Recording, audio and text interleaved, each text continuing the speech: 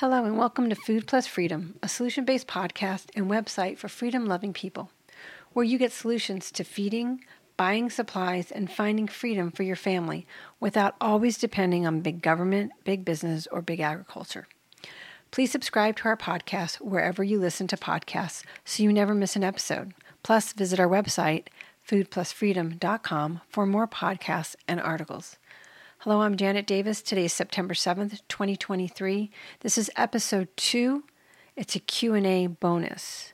Each month, I'll take the top questions people ask me throughout the month through email and posts and questions I get from talking to people, and I'll create a podcast around them. So you have any questions, email me at support@foodplusfreedom.com. I will answer you. Now, on with the show.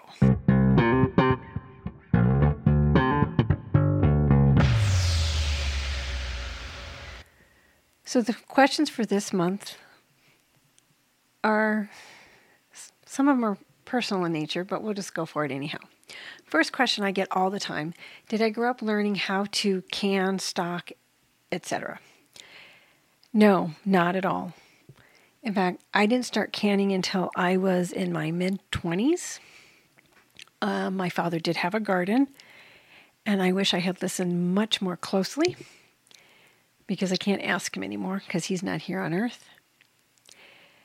But besides having some fruit trees in the backyard and my dad doing a little bit of gardening, I was not exposed to anything except let's run to the grocery store 3 or 4 times a week. I was only a mile and a half away. Let's just go. So no, the mindset I live now is not the mindset I grew up with at all. So it may have been a huge adjustment, but it really wasn't. It was an adjustment I made bit by bit as I was going through my life. Question number 2. What made me decide to start creating my own food? Well, 32 plus years ago, when I got pregnant with my first child, I started reading labels. I thought, what the heck is in my child's food? And back then, there wasn't a lot of information out, and there wasn't the internet like it is now by any means. And I started reading the labels of baby food, and it had added sugar and added starch and all sorts of crap. And I kept thinking, what do I want this in my baby? And why do I want it in me? So that moment, standing there going, I am not feeding my child this, made me start learning how to grow my own food. I've had some years that have been very successful. I've had other years that have just been huge flops. Some being my issues, some being because we were moving, some being because of the weather, some being because I didn't have the knowledge or I was doing too much. But again, it was bit by bit, doing it one food at a time and creating a group of people that was doing the same thing. I get this question asked a lot. Number 3, are you a prepper? I always say, what are you prepping for? You have to define that word. In the sense of prepping for the apocalypse, no. Everything I do is so that I can have food now and tomorrow. Sometimes people look at, I need to have food in 25 years and I need it stored. Well, what about within those 25 years?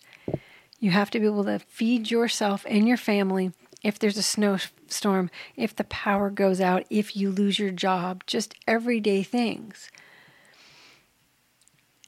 I'm not waiting for the world to go insane. It's already there.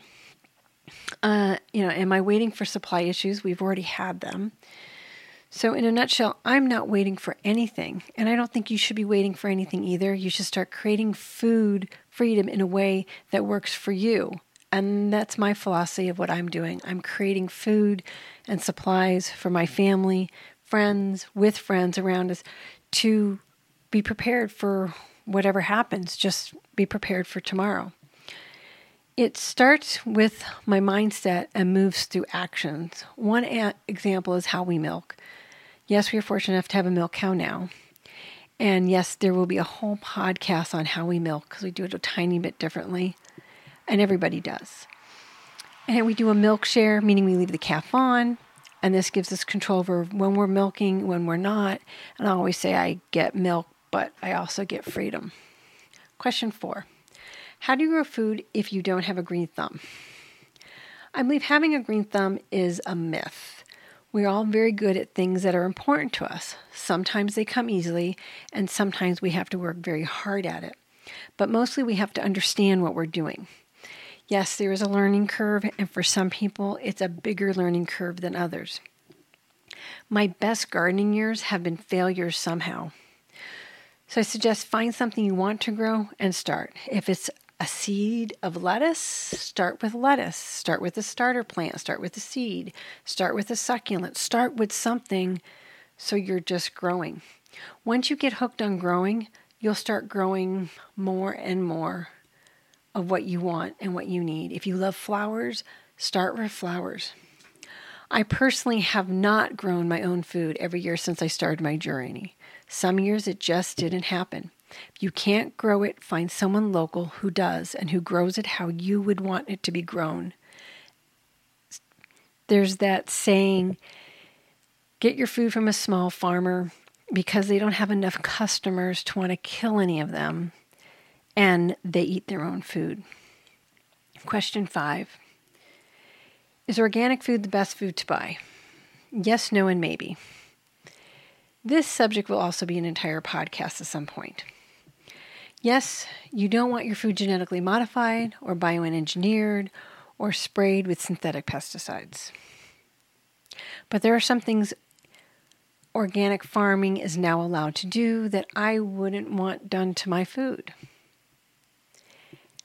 So in my opinion, the best food is the ones you get from a local source and you can ask how is it grown, then decide if you want to eat it or not. If you're buying from stores, having something that is quote-unquote supposedly organic, in my opinion, is better than buying not, because there are some regulations they are trying to meet. That has to be a preference, and I know it's more money, so you have to weigh it on eating well, eating it all, and eating healthy sometimes. But that's just my feeling on it. Number 6. I get this asked a lot. Do you need a rooster to have eggs? No. You need a rooster to have fertile eggs and to create new chicks, but you don't need a rooster for hens to lay eggs. They're like any other animal. The hen has an egg. It drops it to be fertilized. If it's fertilized, it can turn into a baby chick. If not, it's just an egg. A chicken just happens to drop or create an egg every 23 to 35 hours or so, depending on the breed and time of year. We have some hens that lay daily and others that give us several eggs a week. So no, you don't need a rooster to have eggs. Number 7, do you have to do it all yourself? No. Are you kidding? You can try, and more kudos to you. And those that do it all, that's just fantastic. Most people do it with groups. But you have to decide what is acceptable in your food, what you're willing to do without as you create your food freedom, and don't apologize for any of it, because you know what is best for you and your family. Even though it may not seem convenient, who's kidding? It's not convenient, but that's part of the world's plan. The world wants to make it harder for you to have your food, so let's tick them off and just grow some more food. Just do things one at a time, and don't worry if you make mistakes. Where you live, eat some junk food here and there, etc. Just be aware and do the best you can and be free. And our final question for today, number 8. Do you have to have land in order to start having food freedom? No. You have to have a mindset to start having food freedom. And that is one of the things we do talk about in these episodes and on the website. And what I mean by mindset is you have to look at the world differently than you're probably taught to. And you have to look at your food. And just because you decide not to have something doesn't mean you're doing without and it's bad. You're doing without because you want to, which makes it good. Well, thanks for listening. We have a new podcast out every Tuesday and Thursday. Remember to subscribe to this podcast. You can find our website at foodplusfreedom.com. On social media, we're on Twitter, Food Plus Freedom, Truth Social at Food Plus Freedom, Podbean, we're foodplusfreedom.podbean.com, and on Telegram, food_plus_freedom. If you have any tips or questions, send them to me in an email, support@foodplusfreedom.com. If we use it on the air, we will give you credit if you let us. And now it's time for Info Tip of the Day.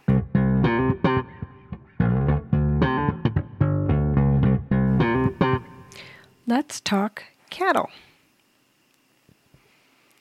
Whenever you see a cow in the field, you call it a cow.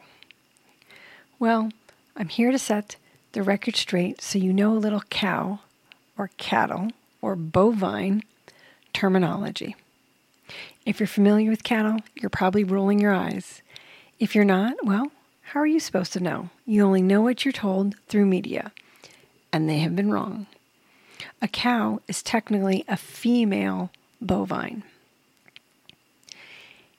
A bull is a male bovine that can have offsprings. A steer is a male bovine that has been castrated and his testicles have been removed and cannot have offsprings. It goes by his chromosomes, not by what he looks like. Now that we have that straight, let's talk about horns. All the cartoons and pictures and storybooks that we grew up with, we've always seen pictures of sweet cows in the field, eating grass, waiting to be milked, or big bulls with horns. But this isn't the case. Horns, or polled, which is a non-horned animal, is the same thing as the sex. It's chromosomes, nothing more. A cow can have horns or not have horns. A bull could have horns or not have horns. And here's a little twist. A cow can be born, or a bull could be born with horns, but if the owner doesn't want it to have horns, that animal could be dehorned. So it may look like it doesn't have any horns, but genetically, it does. Some breeds, like Dexter's, can be either polled or horned. Black Angus are generally polled. So the next time you're looking in the field and you see a bunch of cattle, don't assume that they're horned or dehorned. And don't assume if they're a cow or bull by their horns. Now you know. Until next time, grow food, eat local, and be free.